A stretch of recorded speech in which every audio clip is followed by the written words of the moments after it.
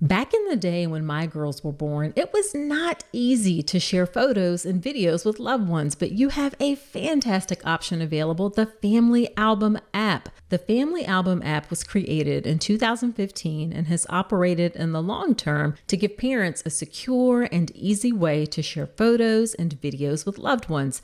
It's a totally secure personal haven for your family's memories. I love that there's no third-party ads, no unwanted eyes. Now, let me share some of the great features that make the Family Album app a go-to app. First off, the app automatically sorts photos and videos by month, allowing you to swipe back in time and see how your child has grown. No more scrolling through endless feeds or searching through folders. Another cool feature about the Family Album app is you can order 8 free photo prints every month to be delivered to your home. It's really nice to have some tangible pictures to hold on to or share to document each month of your baby's life. Plus, the Family Album app has unlimited storage and it is totally free. Yes, you heard that right. No more worrying about running out of space or being bombarded by ads when you're just trying to relive those heartwarming moments. So if you are still trying to use other messaging apps for your kids' photos, it is time to level up your family photo game with a free photo sharing app. Head over to the App Store today, search Family Album, it's all one word, download the app, and start creating a legacy of love one photo at a time.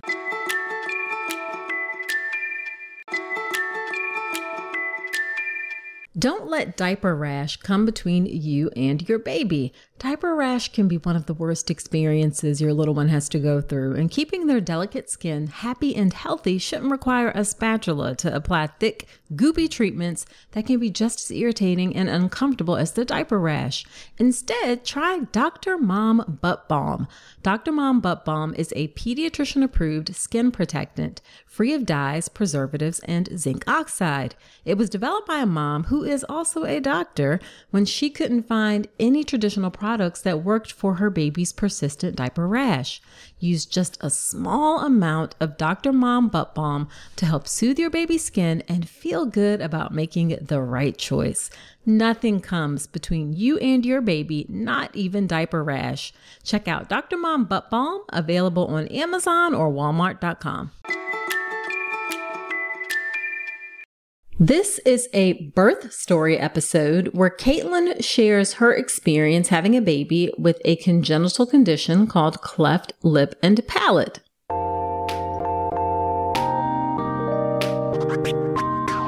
Welcome to the All About Pregnancy and Birth podcast. If you're having a baby in the hospital, you are giving birth in a system that too often takes away power from women over what happens in their own bodies. I'm Dr. Nicole Calloway Rankins, a practicing board-certified OBGYN who's had the privilege of helping well over 1,000 babies into this world. I've been a doctor for over 20 years, and I'm here to help you take back your power, advocate for yourself, and have the beautiful pregnancy and birth that you deserve. This podcast is for educational purposes only, and it's not a substitute for medical advice. Check out the full disclaimer at drnicolerankins.com/disclaimer. Now let's get to it.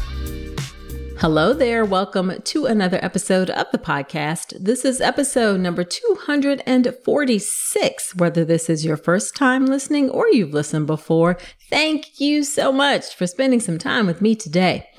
In today's episode, we have Caitlin. Caitlin is originally from Long Island, New York, but she has spent the majority of her life in Tampa, Florida. She has a master's degree in criminal justice and a background in law enforcement. She works full-time and is a full-time mom to her sweet daughter, Charlotte. She has been with her husband, Peter, for 5 years, married for the last 2. Caitlin reached out because she wanted to share her story about cleft lip and palate because she hadn't heard it on the podcast before, which is true, despite it being relatively common, which is also true. She wanted women to not feel devastated and be able to remain positive should they get an unexpected and scary diagnosis in pregnancy. And she wanted other women to know they are not alone if this happens to them. So what is cleft lip and palate? Cleft lip and palate are congenital conditions that occur during fetal development when there is an incomplete closure of the lip and or the palate. The palate is the roof of the mouth. And these conditions result in a gap or an opening in the affected areas. So this gap can range from a small notch to a more extensive opening that actually may extend up into the nose. These conditions can occur separately. You can have an isolated cleft lip or isolated cleft palate, or they may occur together. We don't know exactly what causes cleft lip and palate, but it happens roughly in the United States about 1 in 1,600 to 1 in 2,500 live births. So it is actually very, very common. So in this episode, we're going to get into Caitlin's birth story and her experience with this, including how she found out about the cleft lip and palate. It was actually pretty terrible. The way she describes it was just terrible. We also talk about what things were done to help her prepare for having a baby with a cleft lip and palate. Of course, what her labor and birth were like, and then what things were like postpartum. Her daughter has had to have multiple surgeries in order to correct the cleft lip and palate. Spoiler alert, she's doing very well today, but we're going to hear all of that in the episode. Now, before we get into the episode, please do check out my free birth plan class, Make a Birth Plan the Right Way. A birth plan is so important to help you have the birth that you want, to help you know that your doctor and hospital are on your side for the things that you want for your birth. Check out the free birth plan class at drnicolerankins.com/birth plan. It gives you questions to ask, a workbook you can go through, so you can really think about the things that are important for you and then set yourself up for success to get that. Again, that's drnicolerankins.com/birth plan. Class is totally free. Go check that out. All right, let's get into this birth story episode with Caitlin.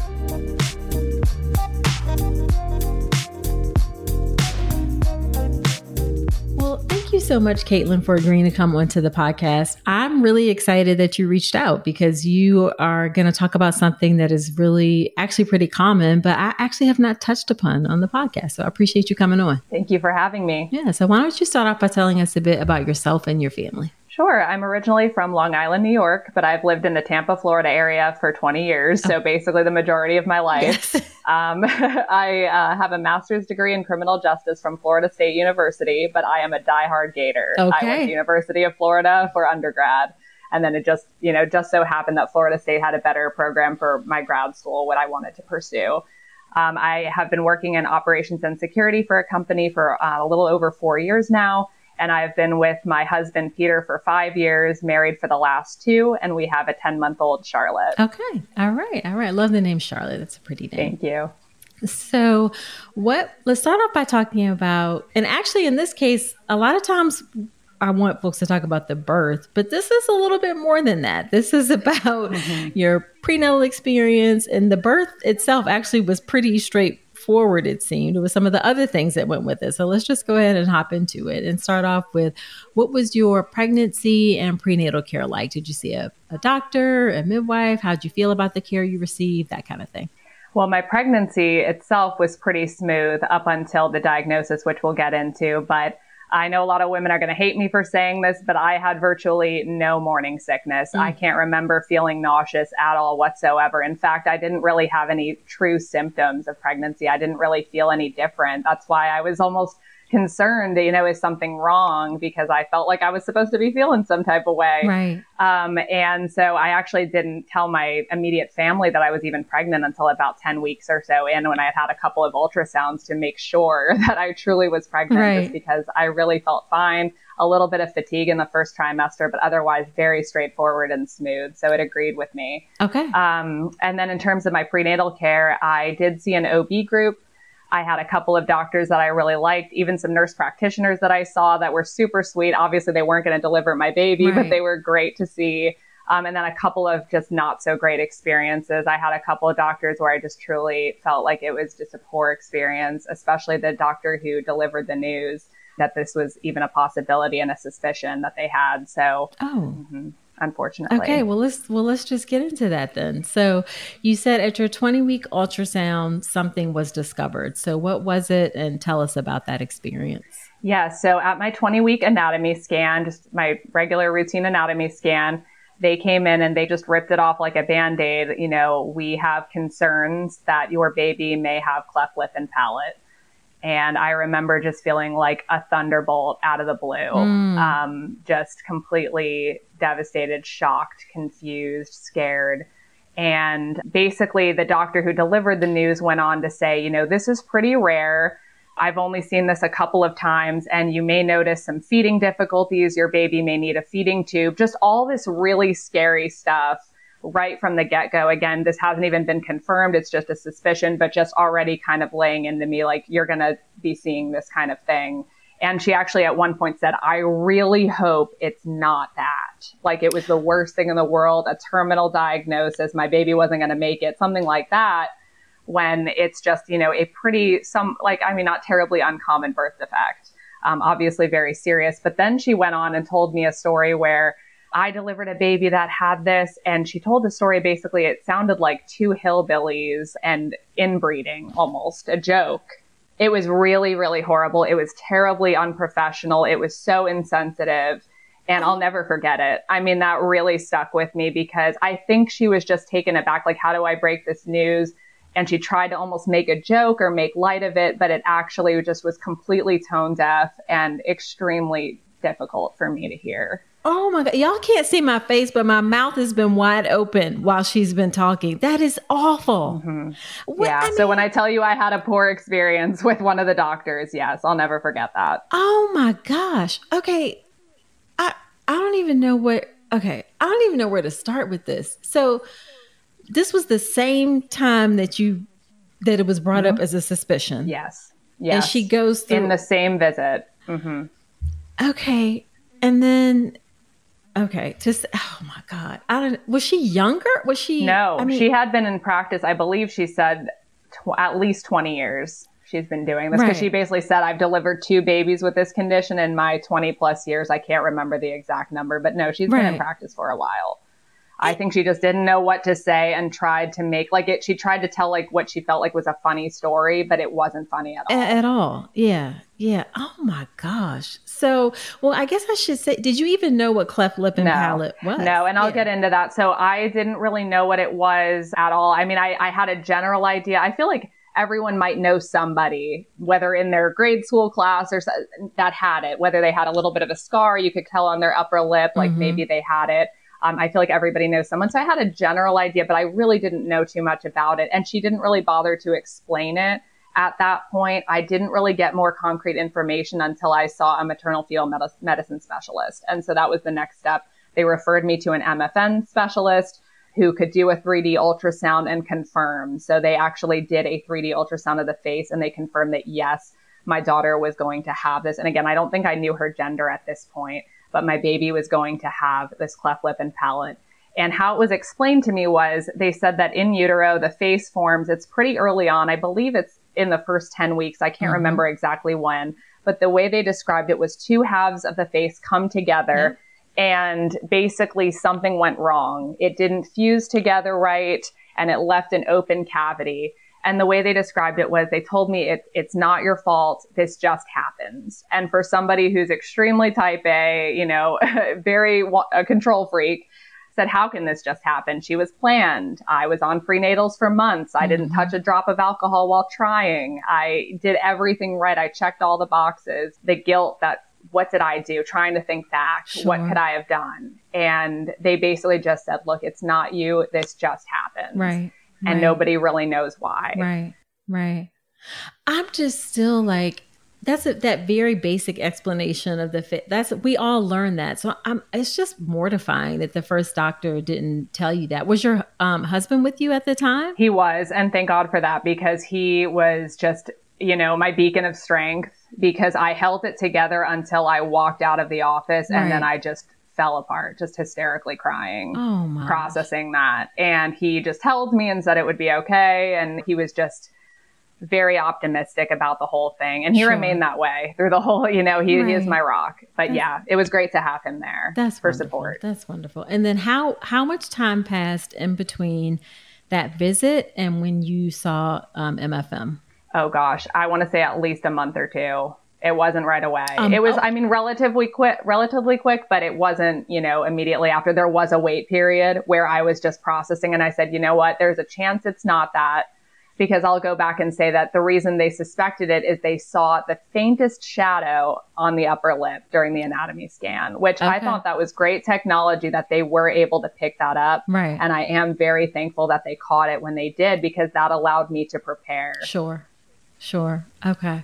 So, I mean, yes, it was a month, but a month can feel like, oh yeah, forever when you're trying to get a diagnosis about something. Like, what were you doing in that period of time? Oh, everything. So I was researching. I was trying to learn as much as I could about it. I basically just operated like, yes, this is happening. Right. Like, it'll be great news if it's not that, but let me just go ahead and assume that my baby will have this condition that I really don't know a whole lot about. So I did do some research. I actually reached out to an acquaintance that I knew from high school, a Facebook friend. And the reason that I reached out to her is because she was very vocal about her child, who I think was born about a year or two prior, having this condition. Okay. So I knew somebody personally who just had a baby with this condition. Right. And I reached out to her, and she posted pictures before the surgery. She was very open about her baby. And so I reached out, and she was just a big support for me through this, and said, this is suspected. What do I do? And so she was great. And then I also did research into surgeons and everything. And I think I really got more into that once it was confirmed after seeing the MFM specialist. And I actually did go ahead and meet with a surgeon who was excellent. Gotcha. So then how did you feel then after when you met with the MFM specialist? Did you feel better? Did you feel like, what were your thoughts then? Yes. I mean, it's hard because on the one hand, part of me was still holding out hope that, she wasn't going to have that. Right. And, but then it was like, okay, this is confirmed, but it gave me like, at least it wasn't necessarily an unknown. Sure. I knew that she was going to have this condition. Now, for those who don't know, there are multiple types, right? There's bilateral, which is two sides of the mouth. There's unilateral, one side. I think they said the left side is more common. My daughter had a right unilateral, so hers was on her right side. It can be the lip, it can be the palate, it can be both. So my daughter's is both. It extends from her lip through her gum line all the way back through her palate, so the roof of her mouth,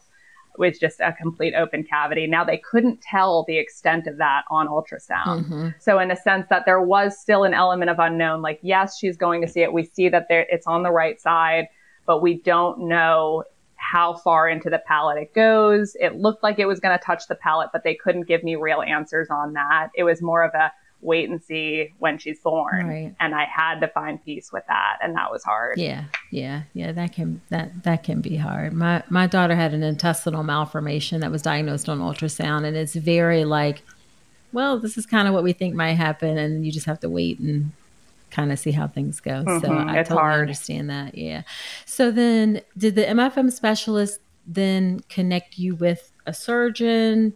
Like, how did that process work from there?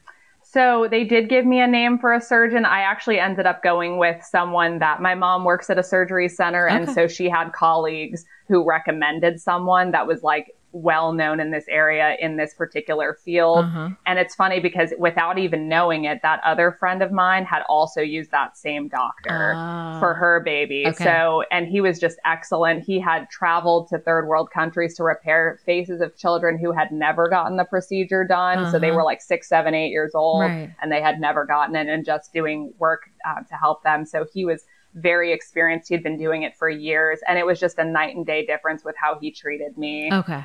Just immediately saying, this isn't your fault. She's going to be okay. And just very kind and telling me exactly what to expect. And I met with him while I was still pregnant. So that was great. And then obviously he even came to the hospital when my baby was born to take a look at her too. Okay. That just makes such a big difference. And it's great that you were able to connect with someone who you felt like was really there to support you and help educate you and help get through things. Yeah. So then did they tell you then that, did it change where you would have to deliver, like where you would have to give birth? No. So he had privileges there, and he worked closely with that hospital. Okay. So no, it worked out. Okay. Cause in some instances, if it's like depending on the area, there may not be pediatric oral surgeons who could fix it. So that's great that you didn't have to change or anything like that. Mm-hmm. So then what was the remainder of like your prenatal care like? So basically it was just like at that point, it was just smooth. I got more into like, what do I want to do for my actual birth? Mm-hmm. So there were certain things that I wanted. I kind of wanted an unmedicated birth, but I wasn't like 100% into it. I said, you know what, if I need to get an epidural, it's not the end of the world. Right. Like, let me just try. And the reason I was even considering it is I have a family history of very quick labor. Okay. So as I progressed at this point, I want to say I was maybe around 6 or 7 months when trying to think of exactly when I got the news. And so it was, again, at this point, it was approaching the tail end of my pregnancy. So now I really started focusing on the natural birth. Gotcha. And so, yeah, just going into that, let me figure out how to breathe and all of that. Okay. Did you do any childbirth education or what did you do? So anyone who knows me knows that I'm a reader. I'm a bookworm. I'm in a ladies' book club in my neighborhood. I have a stack of like 4 books on my nightstand at any given time. And so I read probably close to 10 books on the subject. And then I listened to podcasts. Yours was the main one that I listened to. I actually was referred, like a friend showed me your podcast and I went back to episode 1 and binged every single episode. So yes, I already feel like I'm talking to an old friend just because I know your voice so well. Love it. And I love the fact that you also like, you like to read books also. So you read books, like you should find something that works for you. So that is absolutely excellent. Did you know that 95% of pregnant women are not getting their recommended daily intake of key omega-3s? Enter Ritual. Their prenatal contains 350 milligrams of eco-friendly vegan omega-3 DHA in every serving. One of the reasons I like Ritual is that it's a female-founded B Corp, meaning they are holding themselves accountable to not just their company's financial health, but also the health of people and our planet. In addition to those omega-3 DHAs to support baby's brain development, Ritual also has choline and methylated folate to support baby's neural tube development. And the capsules feature a delayed release design to help make it gentle on an empty stomach. Why settle for a multivitamin you're not 100% sure about? Ritual was literally built on trust, so you know it's the real deal. Get 25% off your first month for a limited time at ritual.com/Dr. Nicole. Start Ritual or add Essential for Women Prenatal to your subscription today. That's ritual.com/Dr. Nicole for 25% off. So you said that you were going to do maybe epidural, maybe like you were open to it. Was there anything else that you particularly wanted for your birth? Yeah, so I definitely wanted the skin to skin, the delayed cord clamping. Of course, I had questions about, now that my baby's going to be born with cleft lip and palate, is anything going to be different? Mm-hmm. And they basically just said they'd probably have like the NICU staff take a look at her, but maybe not. Right. Like it may not be necessary. They were like, maybe just we'll have them on standby to make sure, her airway and everything like that. But they said otherwise it's going to be the exact same birth. So there was really no difference there. Okay. And I'm guessing they did prepare you at least for the feeding. Maybe the feeding was going to be different. Yes. Okay. So that was disappointing because I definitely wanted to breastfeed. Mm-hmm. I intended on breastfeeding. Mm-hmm. And the way the surgeon described it to me was, look, the lactation consultants are going to tell you that you can breastfeed. I'm going to tell you you can't. Okay. And he was just like very honest about it. He's like, if it was just her lip, you probably would be able to. But because it's her palate, it's almost like even if she has that sucking reflex, which she did, she doesn't have the equipment. Mm-hmm. It's like he actually described it as, imagine trying to suck through a straw that has a hole in it.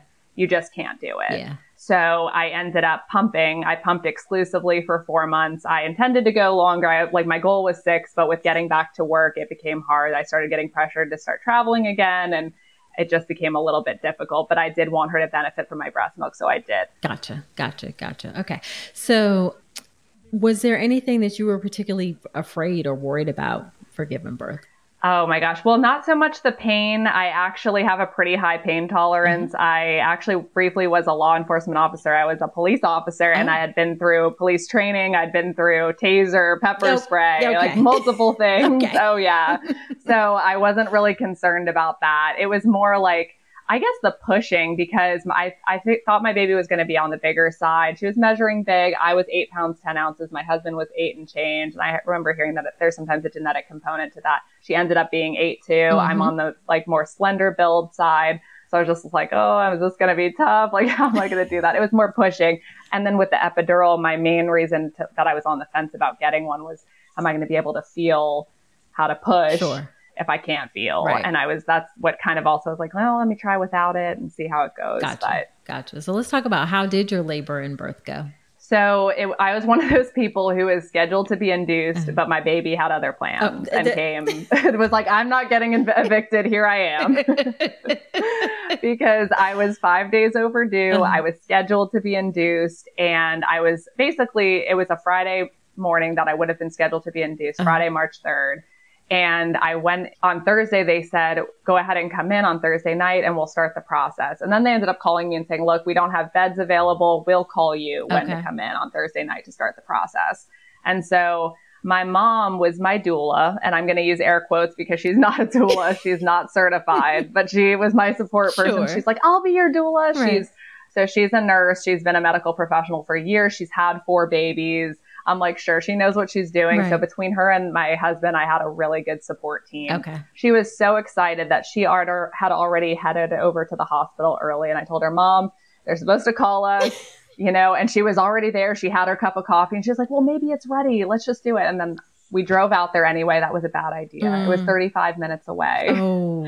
And we drove out there anyway because she was so excited. She was already there, and they turned us away. They said, we don't have a bed for you. Right. We will call you. It's going to be several hours. Right. And so we went home. They were like, we told you on the phone, girl. We don't have a bed. I wanted to kill my mom.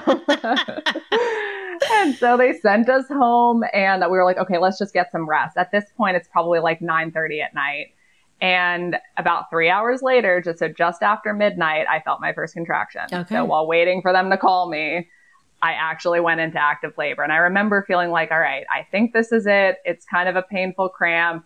It ramped up pretty quickly because I remember after maybe about an hour or so, I was like, okay, they're coming in kind of quick. Let me time these. And at that point, it was about 3 to 4 minutes apart. Okay. So pretty quick. Right. And so I labored at home for 2 hours, and I didn't want to get there too early, but I was worried about the fast labor. Sure. When I tell you, like, my mom almost had myself and my brother in the car, like it was bad. Right. So I said, you know what? It's a 35-minute drive. Let's just go ahead and head over. Right. I'm feeling like these are coming in pretty quick.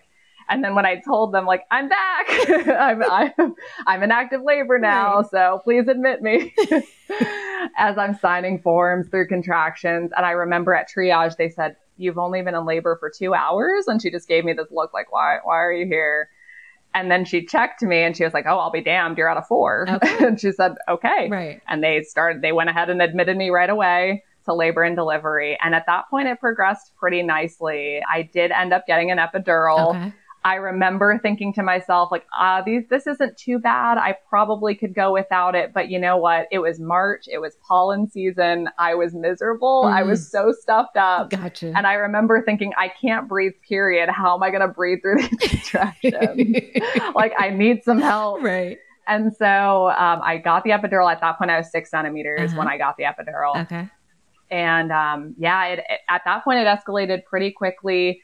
My hardest thing was pushing. I pushed for an hour and a half, and it was exactly what I thought. Bad for your first baby and an 8-pound baby. Mm-hmm. And that's not bad at all. Okay, thank you. I was like, oh, that was rough. Well, I will tell you that it took me a while to get the hang of it. Even though I had an epidural, they let me like hang from a squat bar and try to help bring the baby down. And then I pushed in different positions on my side mostly, but it took me a while to get the hang of it. I remember doing like the J breathing that I had read about, breathing through it.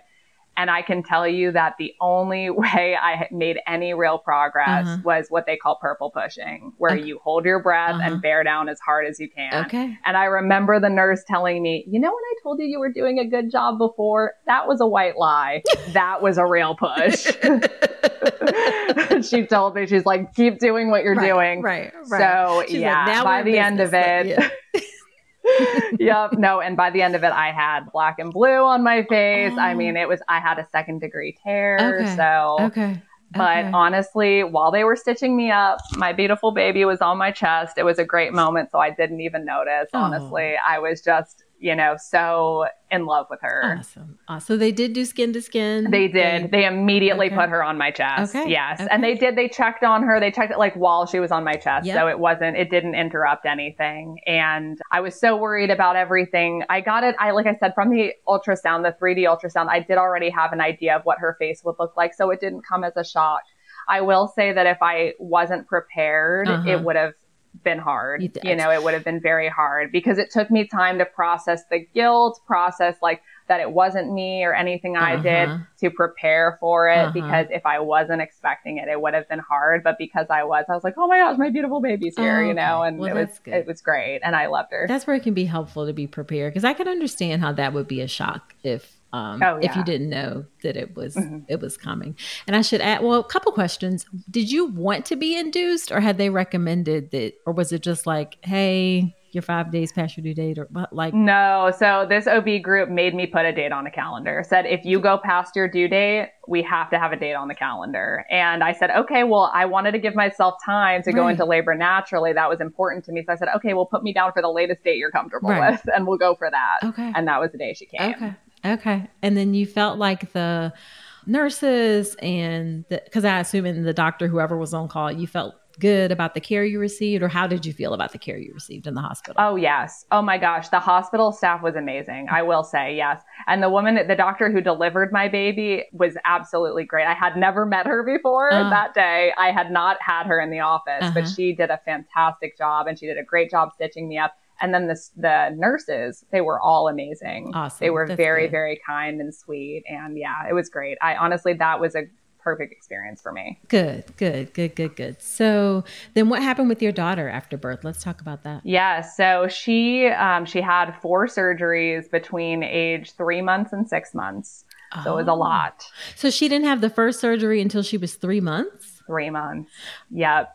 So in terms of her feeding, I will say, they have, Dr. Brown's bottles is what I use. Dr. Brown's special feeder bottles. And she did fine with it. So they did check in the hospital. They made sure that everything was okay with her eating. She was fine. So she was able to drink from that particular bottle. She was able to suck, and she had the reflex and everything like that. There wasn't an issue with it. She was fine. Okay. She was completely fine with feeding. It wasn't an issue at all. Could you see it in her mouth? Like when you looked in, could you see the opening? Yeah. Okay. Oh yeah. Okay. Yeah. You could see if she opened her mouth and to cry or anything, you could see it going all the way back. Obviously it was just an open cavity on her face. Right. So it was pretty, it was out there. Did it freak you out at all? No, because I think at that point, because I had been so prepared and I had read about it and I had looked at images and I had processed it, I will say that I did go through a grieving process, right? Because she was my first baby. Mm-hmm. You have this image in your head of a quote, perfect baby. Yep. This is what I envisioned my baby to look like. Yep. And she wasn't going to look like that. Yeah. And I had to make peace with that. Okay. And so, that had already come and gone. By the time she was on my chest, I was just like, wow, this is the most beautiful thing I've ever seen. It was, because she was mine. Yeah. She was mine. Yeah. And that was amazing to meet the little baby that had been kicking inside me for so long. And it was just nothing but love. So it wasn't shocking. It wasn't upsetting. I mean, if anything, I was just looking forward to the surgeries, but also not, because we'll get into that. But that was very, very tough for me, but worse for me than her. Gotcha. So then when were there ever any difficulties or concerns when you if you ever took her out in public? Did people stare, or did people ask questions or anything like that? Yeah. So I would say in the beginning, I honestly, the first 3 months, I didn't take her out very much. I'm trying to think. We were mostly home trying to get the hang of everything. We had family visiting the house. I took her around the neighborhood, on walks and stuff. But I feel honestly, the first few months, I didn't really take her out much. Yeah, we didn't take our kids out either. I mean, either way. I don't think so in the very beginning. I don't. So not a lot of people saw. I will say that when I did share photos of her, I did it from her quote good side. Okay. So because that was something that I did want to keep private, a little bit more personal. I said, you know what? In the age of social media, do I want my daughter to be like, Mom, why did you share all these photos of me? With everyone when I was before my surgery. Right. So I just, out of respect for her, I said, let me keep that private and just share with family and that kind of thing. Hey, so you made it this far in the episode, and I'm thinking it's because you enjoyed this podcast. Well, if that's the case, then I have a favor to ask. Creating and producing the All About Pregnancy and Birth podcast has been one of the greatest joys of my life. I'm so grateful to have each and every one of you on this journey with me. Your support and engagement means the world to me, and it's what helps keep this podcast going. But here's the thing. Producing a podcast involves time, effort, and resources, from recording equipment to an editor, hosting fees, coordinating guests, countless hours spent researching and crafting content. It all adds up. And that's where I could use your support. I've never wanted to turn All About Pregnancy and Birth into a paywall. I want it to remain accessible to everyone. That's why I've set up a way for you to support the show financially if you're able and willing. If this podcast has helped you during your pregnancy, your birth, or your life, I'm asking you to consider contributing to the show. Your support will help cover production and team costs and ensure that I can continue delivering the episodes you love. So in the month of March, head to drnicolerankins.com/support and contribute whatever you can. Your support, no matter how big or small, makes a significant impact. It helps us continue delivering high quality content and ensures the future of All About Pregnancy and Birth. Again, that's drnicolerankins.com/support. Thank you so much for being part of the All About Pregnancy and Birth community. Now back to the show. So then you said she's had 4 surgeries. Yes.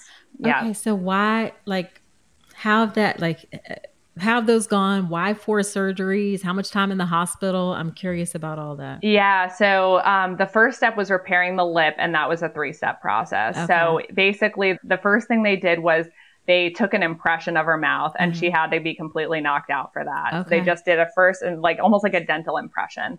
Then the second thing they did was they put in an appliance, almost like a retainer. And what that did was it prepared her mouth. It closed her gum line to just bring it together and make it a little bit easier for the surgery. And she had to wear that for 2 weeks. It was almost like baby braces. Okay. That's what it looked like. And then they went ahead and repaired her lip. And this was about the 3-month mark, maybe a little past 3 months. And they repaired her lip and her nose. So she, sometimes with a cleft lip, oftentimes you get a flattened nostril. So her nose was repaired as well. Okay. And she had to wear a nasal retainer for months after that to kind of keep the shape. So every night. So first it was all the time, and then it was just nights for a while. Okay. And then the last step was the palate repair. And that was when she was 6 months old. And that's when they did go ahead and close the gap, just all that open cavity in the roof of her mouth. Okay. And that's completely repaired now. So now when she opens her mouth, you don't see anything. It's just like tissue. Okay. So it's gone. Okay. It's all fixed. And did they tell you in the beginning that they anticipated it was going to be a multi-step process? So were you prepared for that? Mm-hmm. Okay. Yep. I was prepared that it was going to be a multi-step process. The surgeon went through all of that with me. Gotcha. And then does she have to have any more surgeries? So not at this time. She is all done in the sense that everything has been fixed and repaired, but now it's a matter of as she grows, her face can continue to mature and change. So they said they might do a touch-up before she goes to school, about kindergarten, first grade, if she needs a touch-up. Okay. And then adolescence, they said she might want I don't want to say a nose job, but kind of, when she's a little older, just because it might, as her face is repairing and changing, it might need just more touch-ups, but she's done for the time being. Okay. And her feeding's fine, and all of the other milestones and things were good. Oh yeah. No, so I guess I'll backtrack. Yeah. So this condition is sometimes related to another genetic abnormality. And so they did recommend we do genetic testing, which we did. And thankfully, there was nothing else wrong. So it was just an isolated cleft lip and palate, but she was perfectly healthy otherwise. Okay. So, yep. So that was good. Awesome. Perfect. So it sounds like things went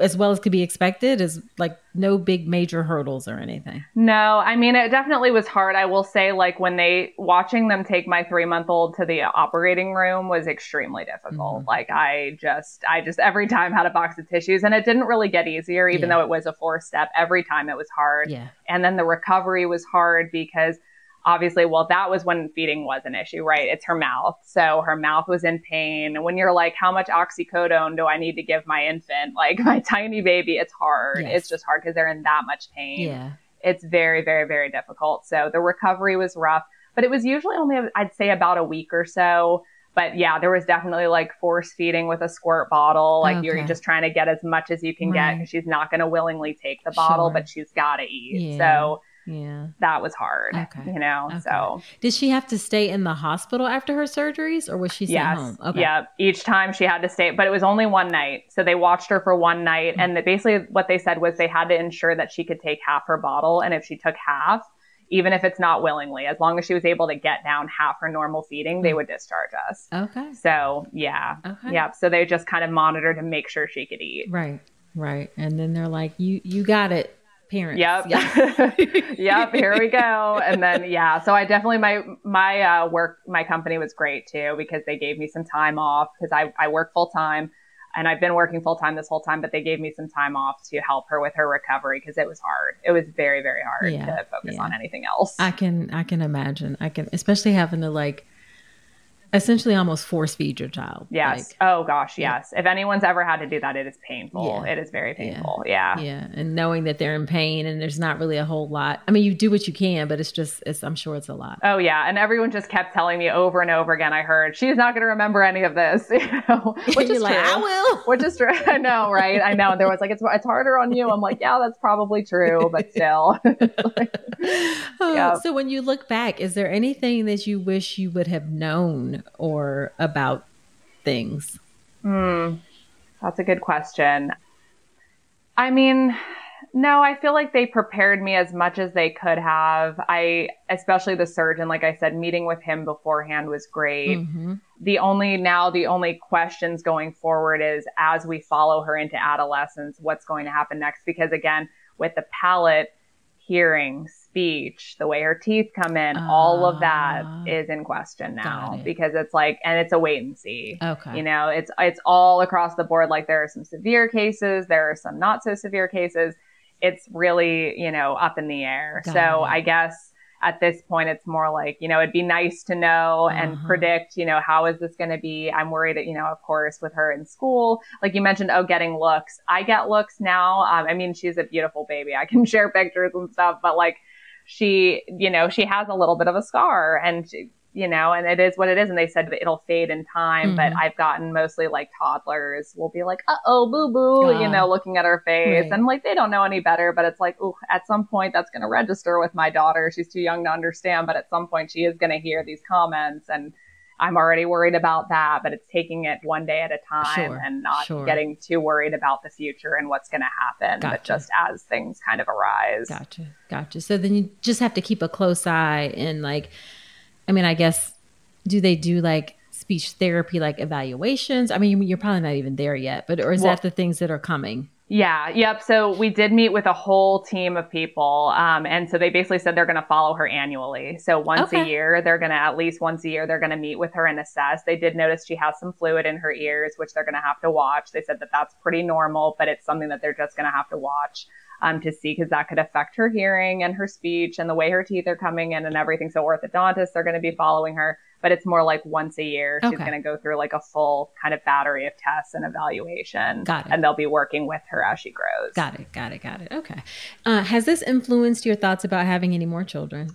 Well, I always planned on multiple, so that has not changed. Okay. That has not changed. No, I definitely want more, just not yet. Gotcha. Not yet. Just give me a minute. Yes. Okay. Yes. Yeah. Yeah. So then as we wrap up, what would be your favorite piece of advice that you would give to an expectant mom or expectant family? I would say this may not be the best advice, but expect the unexpected. Mm-hmm. You can do everything right on paper. You can check all the boxes, and sometimes life just throws you a curveball, and you have to know when to accept what you can't control and make the best of it. I will say that my faith really got me through this time.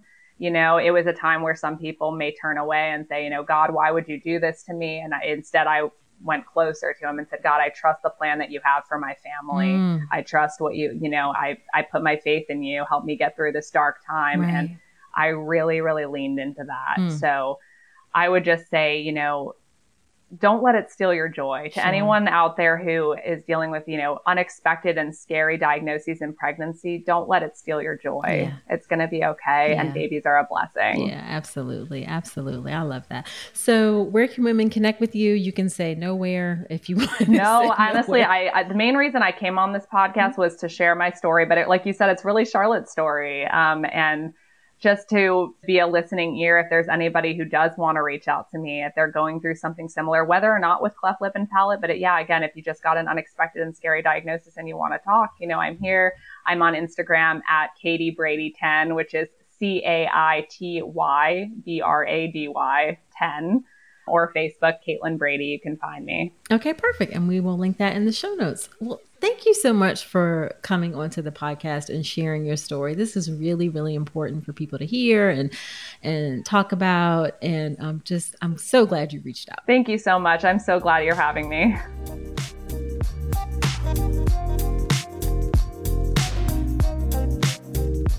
Wasn't that a great episode? I really appreciate Caitlin coming on to share her story about having a baby with a cleft lip and palate. Now, after every episode, when I have a guest on, I do something called Dr. Nicole's Notes, where I talk about my top takeaways from the conversation. Here are my Dr. Nicole's Notes from my conversation with Caitlin. Number 1, most congenital conditions are not genetic. A lot of people think, oh my goodness, this didn't run in my family. Why did this happen? When in actuality, most of these things do not run in families. Yes, having something does increase the chances of having it again, but most often it's going to be something that's spontaneous and not related to a genetic condition. Second thing I want to tell you is that you can do everything right and things can still happen. Caitlin did everything right. She prepared for pregnancy. She planned it. She was taking care of herself, all of those things, and she still had this thing happen. The reality is that life is just unfair like that sometimes, that you can do everything right and things still happen. Now, that doesn't mean that you can't overcome those things or that you can't manage those things. In fact, you can do that quite well, as Caitlin demonstrated. But please don't beat yourself up, because the reality is that life just sometimes lifes, okay? And you can do everything right and things will still unfortunately happen. That can be during your pregnancy, that can be during your labor, that can be during your birth, that can be during your life. All right, next thing. Ultrasound and genetic testing are great to help you see your baby, help you know that everything is going well with your baby. But one of the great things about ultrasound and genetic testing is that they can really help you be prepared if something is discovered. Some conditions may require that you need to give birth at a different hospital that has more resources to accommodate your baby's needs. Not all hospitals have the same level of resources to take care of babies that have concerns after birth. It may mean that you're able to see specialists during pregnancy, and you can better prepare yourself for what to expect when you have a baby that's going to be born with some conditions. So those are some of the things and reasons why ultrasound and genetic testing can be really, really helpful to help plan appropriately if we notice any things that pop up during those tests and during those exams. And then the last thing I want to say is about social media. I have this love-hate relationship with social media where it's great to reach out to people and to connect to people, but can also be a rabbit hole of terrible information and all of those things. And just, a place where people can have depression, anxiety, and comparisonitis and all of those things. But it really can be a great place to connect with other people who are going through similar things as you. And that can be really, really helpful and help you not feel so alone. So just make sure you're using social media in a way that is intentional, that helps you to connect to people that may be going through things that are similar to you. It may help you experience gratitude because maybe you realize that things aren't as bad as you realize. So just be intentional about the way you use social media and do so in a way that actually enhances your life and not detracts from your life. All right, so there you have it. Be sure to subscribe to the podcast wherever you are listening to me right now. Leave a review in Apple Podcast. I really appreciate you doing that there. It helps other women to find the show, helps the show to grow. And do check out my free birth plan class, Make a Birth Plan the Right Way. You can check it out at drnicolerankins.com/birth plan. I promise you, you will not regret it. So that's it for this episode. Do come on back next week and remember that you deserve a beautiful pregnancy and birth.